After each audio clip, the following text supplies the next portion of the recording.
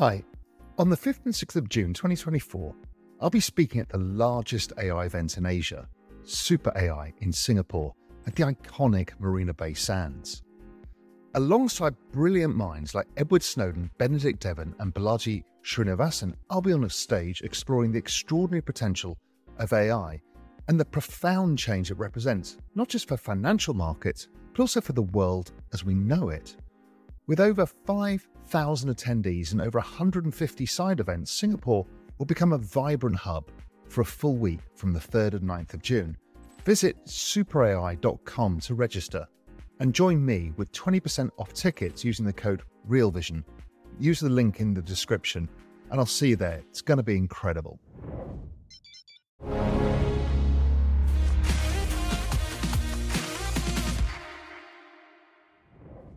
Hi, everyone. Welcome to the Real Vision Daily Briefing.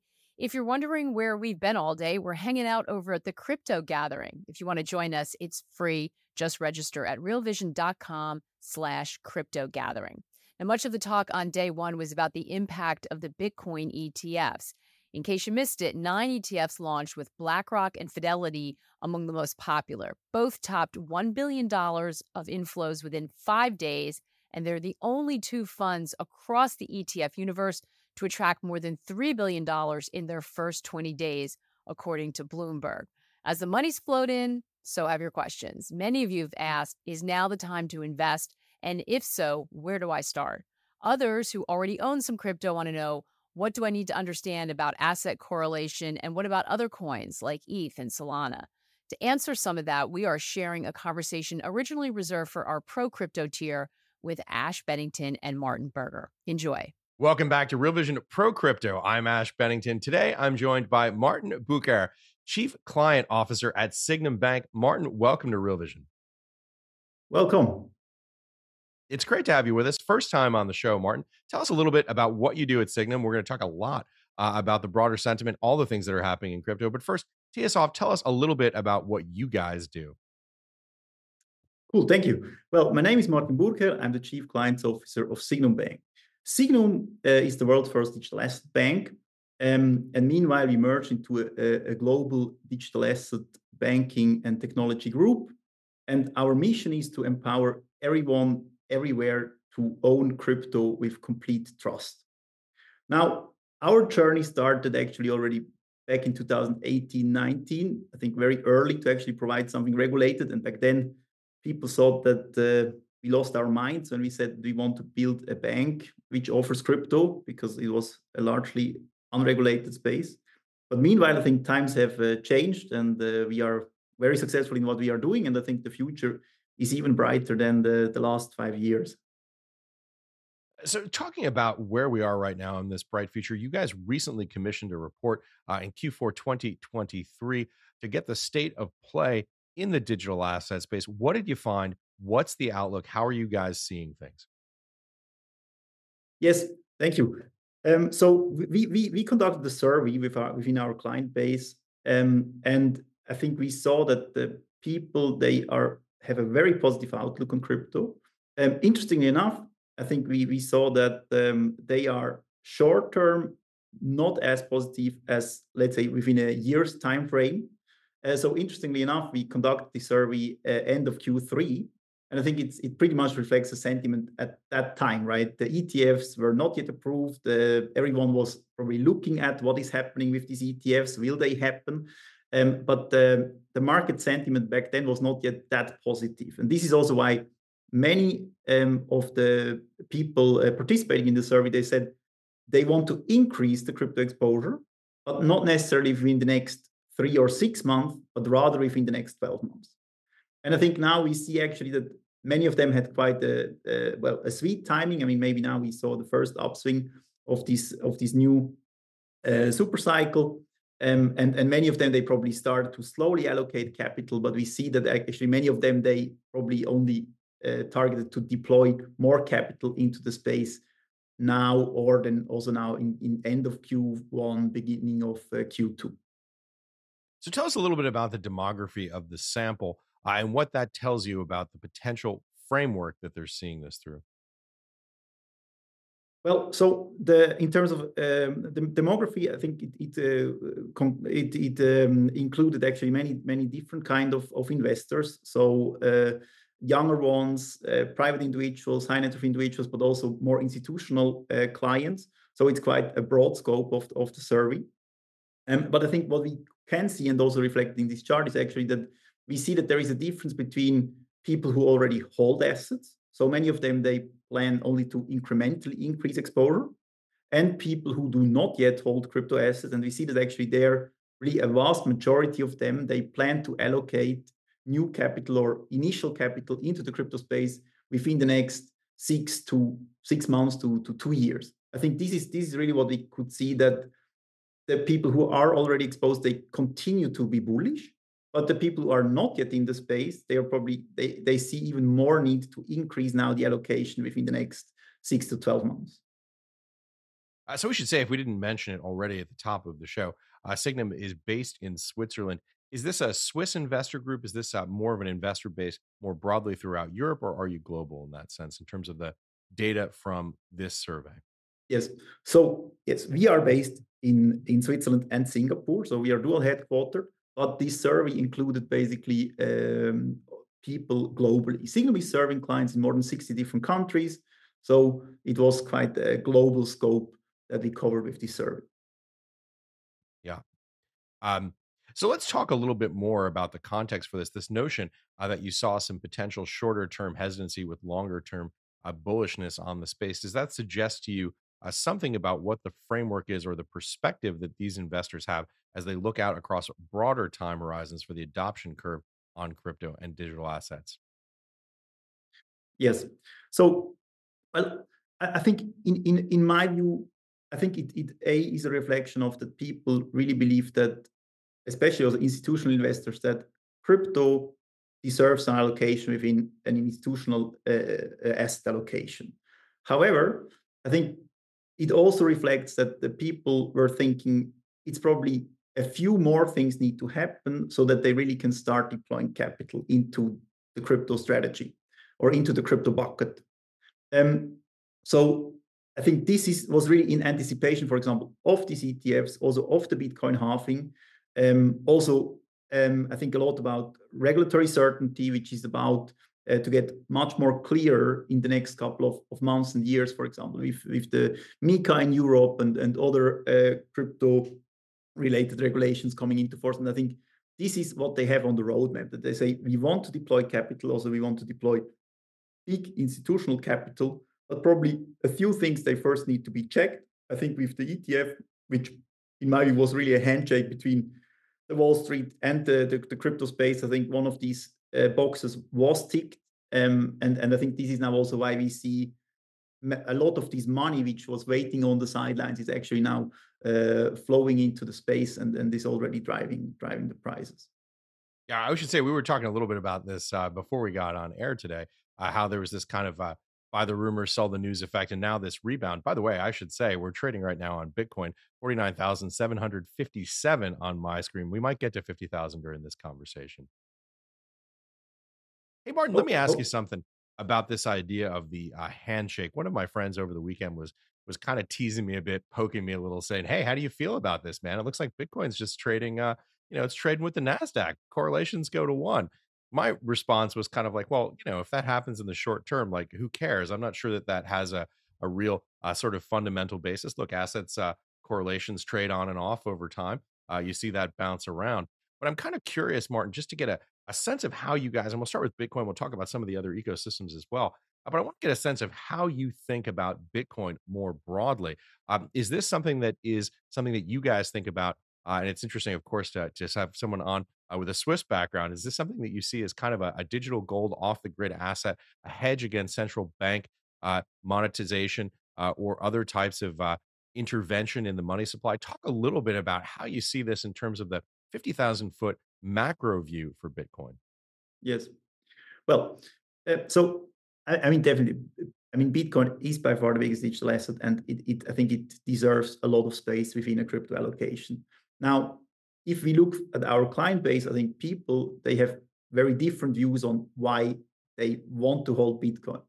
I think some of them, they really have this macro view, where they say we have high inflations, we have a monetary policy which is quite loose. So with this inflation, I think it's good to have a scarce asset like Bitcoin. Others, they see it really as a tail hedge, where they say it could be a mean of exchanging value for a really tail event. Let's say if for example, the banking system would not work as seamlessly as it typically does. Right. Others, they perceive it as this digital gold. And this is the main purpose why they believe in it. So I think many people have different reasons why to hold Bitcoin, but I think all our institutional clients, they see a reason why they want to hold Bitcoin. So I think there are hardly any institutional clients who access the space and say, we don't want to have a Bitcoin allocation and, for example, only go into an Ethereum, Solana, or layer 2s. They also invest into these assets, but Bitcoin is always part of it. Now, the correlation with NASDAQ, we also actually looked at this from a quantitative perspective. And we see that there are, of course, times where there is, in general, a risk-on environment where the markets are quite bullish. We saw this, for example, back in 2020, 2021. I think when it started, it was also quite a bullish sentiment, and this was then fueling initially the rally of NASDAQ and also Bitcoin. And I think the opposite happened with the tightening of the monetary policies beginning of 2022, that there was a general risk off, and then we saw some short-term correlation between equities and Bitcoin. But I mean, I would answer probably the same that you answered. I mean, it's short-term correlation. We see long-term correlation between Bitcoin and, of course, equities or the NASDAQ is not high, and I also don't expect this correlation to become much higher now in the near future. Yeah, I mean, obviously, one of the cases and one of the reasons why investors seem to be interested in this is this idea of getting non-correlated returns. But let me jump into something that you touched on in your remarks there, which is the view of institutional investors. I'm wondering, Martin, if you've seen any dissonance or perhaps differentiation in between institutional investors versus retail investors in your survey. Tell us a little bit about what you're hearing on the institutional side and what makes those investors see this space differently, if they do. Well, I think in general, we see that high net worth individuals or private individuals, they are probably more driven by emotions than really institutional investors, which is also, of course, related to the investment process, which is very different from an institutional player than from an individual, right? If an individual wants to buy Bitcoin, this Bitcoin is bought now. And an institution has, of course, a certain investment governance. There is a process behind. You need to make sure that Bitcoin is something real and worth investing.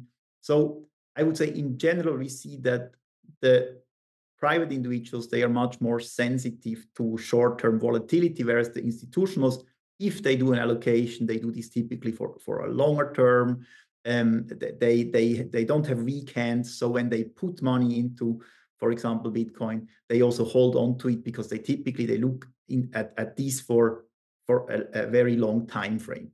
And I think this is a big difference that we see from the behavior that when the markets pick up, we see first we see the flows from the private clients coming, and then later on we see follow-on investments from the institutional clients. But on the opposite, when the prices are coming down, then we also see that the private clients, they sell much earlier than the institutional clients. So they then hold on to these assets because they also, I mean, they have deep pockets. They don't get nervous if they have a drawdown of 50%. I think this is definitely something that we can see, that there is a different behavior between institutionals and private clients within our client base. Hey everyone, we're going to take a quick break right now to hear a word from our partners. We'll be right back with more of the day's top analysis on the Real Vision Daily Briefing. Join over 5,000 attendees for the largest AI event in Asia at Super AI Singapore, June 5th and 6th, 2024. Raoul Pal, Benedict Evans, Balaji Srinivasan, Edward Snowden, and over 150 others will join the industry's most influential to explore and unveil the next wave of transformative AI technologies.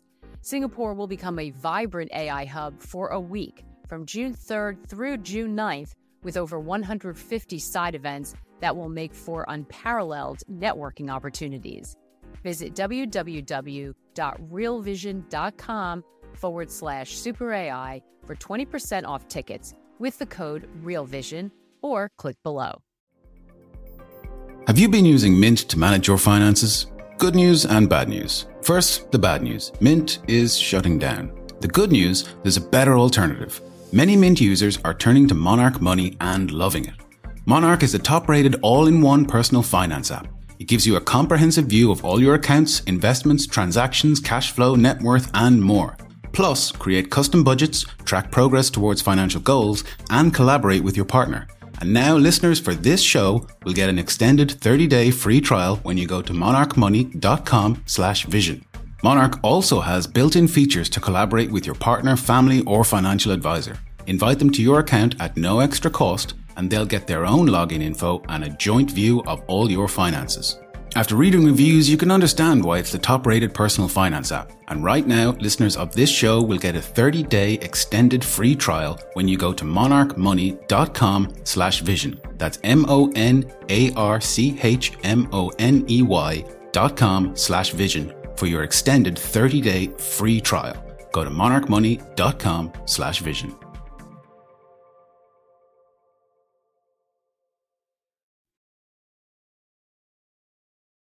Yeah, and just to be blunt, 50% drawdowns are something we see in this space a fair amount. Even in Bitcoin, max drawdowns have been declining relative to the to kind of the zero line, meaning they've been rising, meaning improving, but still significant drawdowns from peak.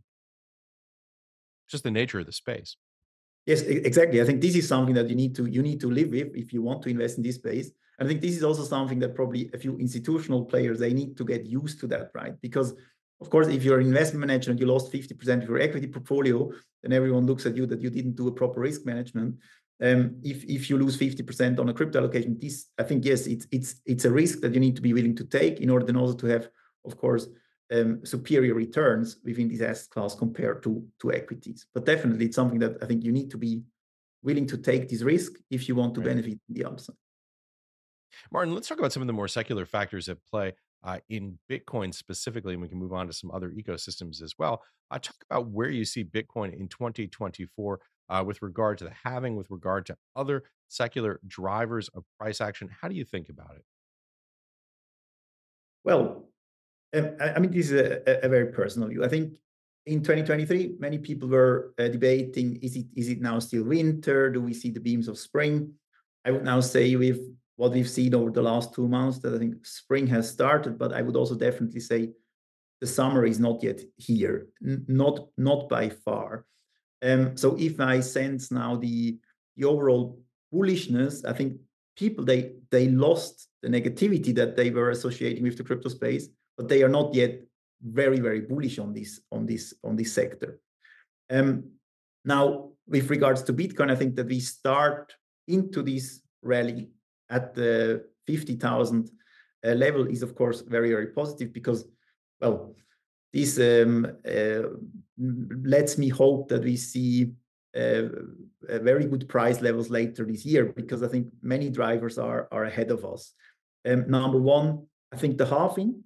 Of course, the halving is mathematically, of course, the impact is smaller with every halving because actually the amount of incremental Bitcoins mined, of course, deteriorates with every halving.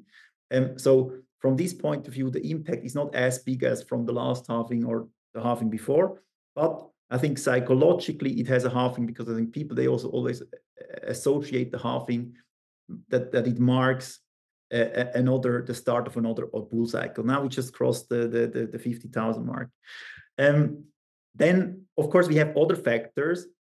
One of them, I mean, definitely the general sentiment in the markets when it comes to the interest rate environment. I mean, definitely we saw that the prices, they were suffering in 2022, 2023, because these interest rate hikes, they may now come to an end, we will see. But if we would see the monetary policy actually loosening a little bit, I think this would definitely fuel risk assets, and Bitcoin would probably benefit over proportional from that. And then let's also not forget, it's an election year. Typically election years, they are quite bullish for equities, but also for cryptocurrencies. And I think all in all, yes, we have a quite an attractive risk reward profile with Bitcoin right now. And then I think what we also see is that new money coming into the space, and I would say the ETF approval was, of course, an enabler, or let's say lowered the barrier for institutional players to access this space. And what we always saw, and what we will definitely also see in this cycle, is people access this space through Bitcoin. So new institutions entering the space, the first allocation will be Bitcoin. For, well, technical reasons, because some then also want to trade crypto against crypto, but also because simply Bitcoin is by far the most well-known asset. So typically the rally is fueled by Bitcoin, and then other ecosystems, they benefit then later on through the rally. Martin, we just got a print of 50,000 on Bitcoin while you were laying out some of the bullish case there. Let me ask you this. Do you have a base case or a price target for 2024? We don't have a price target. I think history tells us that it's very difficult to have a price target. But we are, of course, as a crypto bank, we are positive on the digital asset space as such. And there you go. There's the chart, Bitcoin crossing 50,000. Okay, let's shift gears here a little bit and talk about what you see happening in the Ethereum ecosystem, which has been lagging, obviously, Bitcoin here for some time. Interesting sort of cycle shift there in terms of the relative performance of those two assets. How do you think about what's happening in the Ethereum ecosystem? Well, I mean, the Ethereum ecosystem is still by far the largest ecosystem. So I think in general, many positive things are happening there. But as you rightfully outlined, so far it underperformed Bitcoin quite a bit. I think this is one observation, that it's lagging, which is also not something new, right? We saw, I think, the same at the in the last bull cycle. We saw that also the rally was fueled by Bitcoin, and then suddenly Ethereum picked up. We saw actually a similar move happening after ETFs were approved, and I think we saw a sudden spike in Ethereum. Yes, we see here nicely on the chart, I think around this 8th of January, suddenly we then gained like $300 in Ethereum. Because I think this ETF approval simply attracted all the market liquidity in crypto was consolidating in Bitcoin. Now, I think what we see is, of course, still these ETFs, they soak up quite a bit of liquidity. A lot of liquidity is going into Bitcoin. But on Ethereum, we see, I think, fundamentally still a lot of development activities going on. But I think what we so far were missing is like a spark, right? A spark like we had, for example, on Solana with certain airdrops, which then also fueled a lot of TVL growth and the likes. And in Ethereum, we didn't have this spark.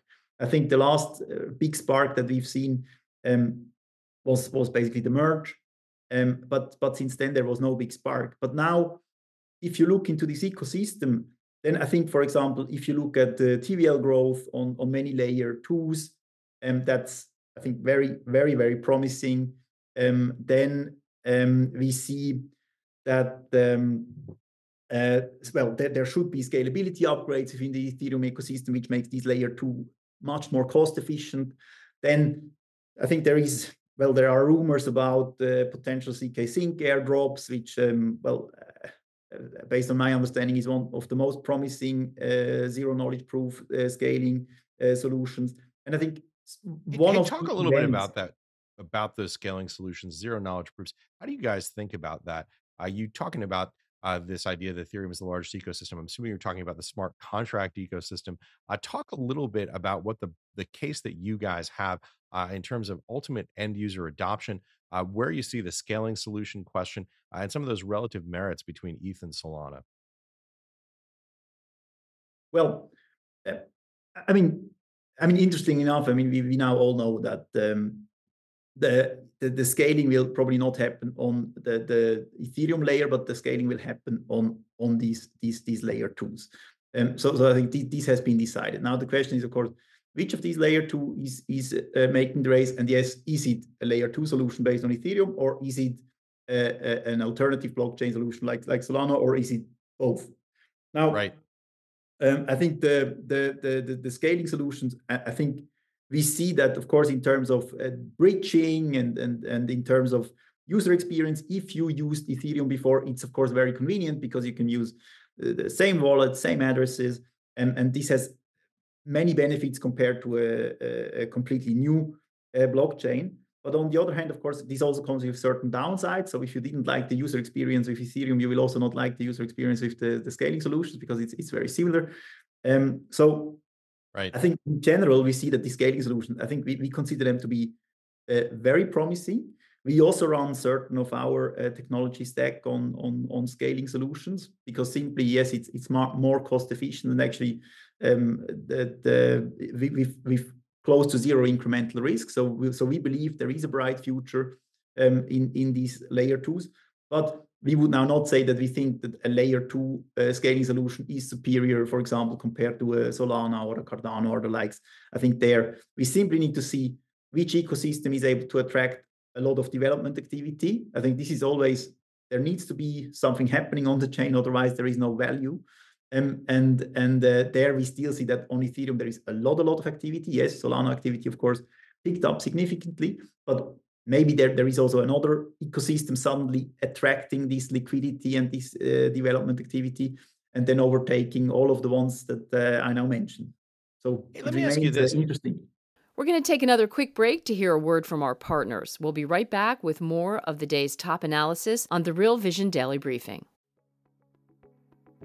I have 2 dogs, B and G, and we call them the Beastie Girls. They are so naughty, so mischievous, but we absolutely adore them. They complete our family, and we just can't imagine our home without them. And I'm sure a lot of you feel the same.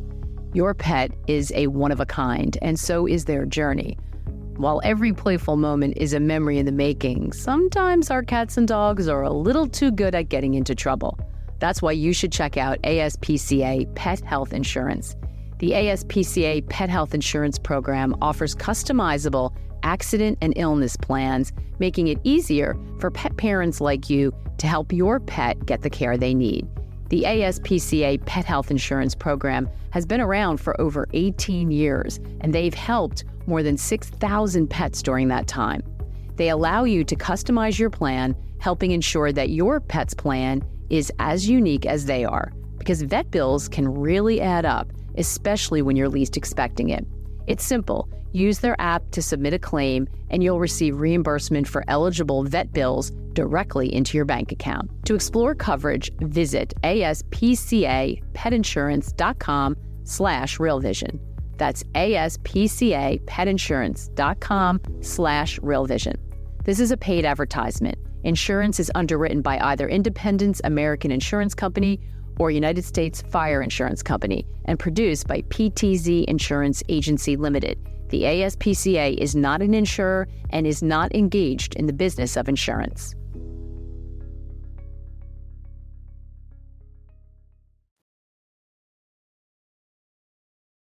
Martin, do you see this as kind of a winner-take-all battle, or do you see this as an ecosystem that could be differentiated, different use cases, potentially different ecosystems, different coins serving those use cases?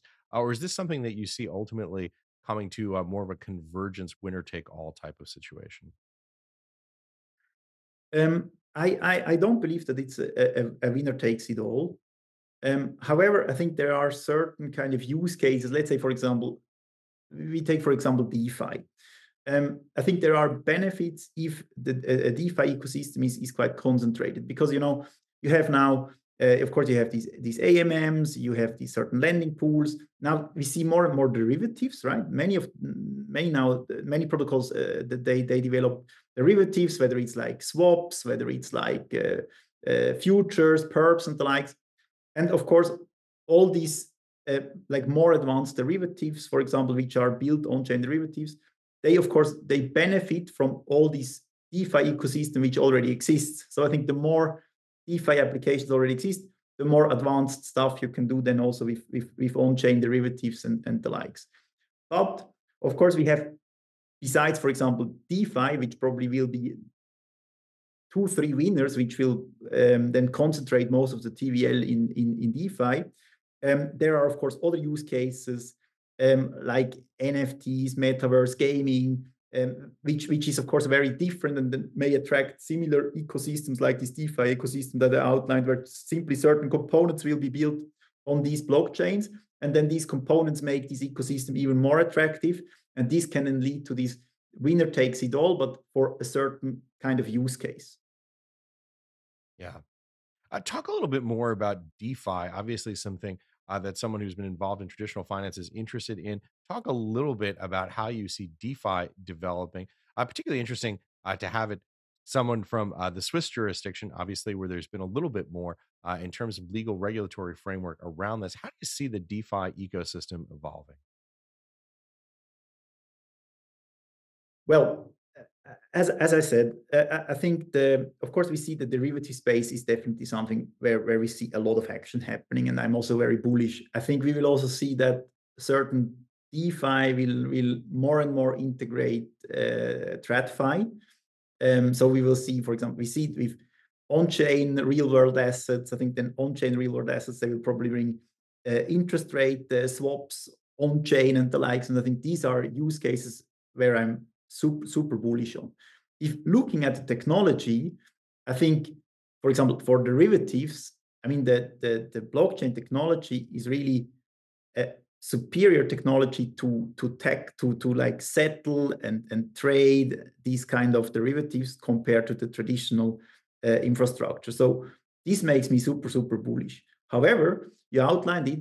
I think there is one big unknown factor in this equation, and this is the global regulation, because I think if we want to see like the billions of, for example, interest rate swaps coming on chain, then there needs to be a certain level of regulatory certainty, because I think there is a scenario where also large financial institutions, they use this kind of DeFi infrastructure to exchange collateral, to manage risks, to settle transactions. But in order for this to happen, there is probably still some regulatory clarity which is needed, and which is today not yet there. And then, of course, the challenge is, yes, you refer to Switzerland. Of course, you can have a regulatory certainty in a particular jurisdiction, but the beauty and the beast of the blockchain technology is, of course, that it's global. So if you want to exchange the collateral globally, you may, of course, be subject to different regulations globally. So even if you are a Swiss-based project where you have regulatory certainty, or you are a US project and you have regulatory certainty, then you don't know how these may be perceived in a different jurisdiction. But looking at the potential of the blockchain technology and the use case of DeFi, I think this is one of the sectors where I'm particularly bullish on now for the next bull cycle. Yeah. That was Ash and Martin there. Coming up right now, live at the Crypto Gathering, is a conversation with Jamie Coutts and Ash Bennington talking about the crypto macro framework. Friday, we've got another great lineup, including Raoul talking about the intersection of macro and NFTs. We've got Beeple. We're talking art and generative AI with Arsonic and others. It's going to be a great lineup and a lot of fun. It's free. Just register at realvision.com/crypto gathering. We hope to see you there. Take care and good luck out there. We hope you enjoyed this episode. At Real Vision, we arm you with the expert knowledge, time-efficient tools, and a powerful network to help you succeed on your financial journey. Get a taste of financial freedom with our free offer at realvision.com/free.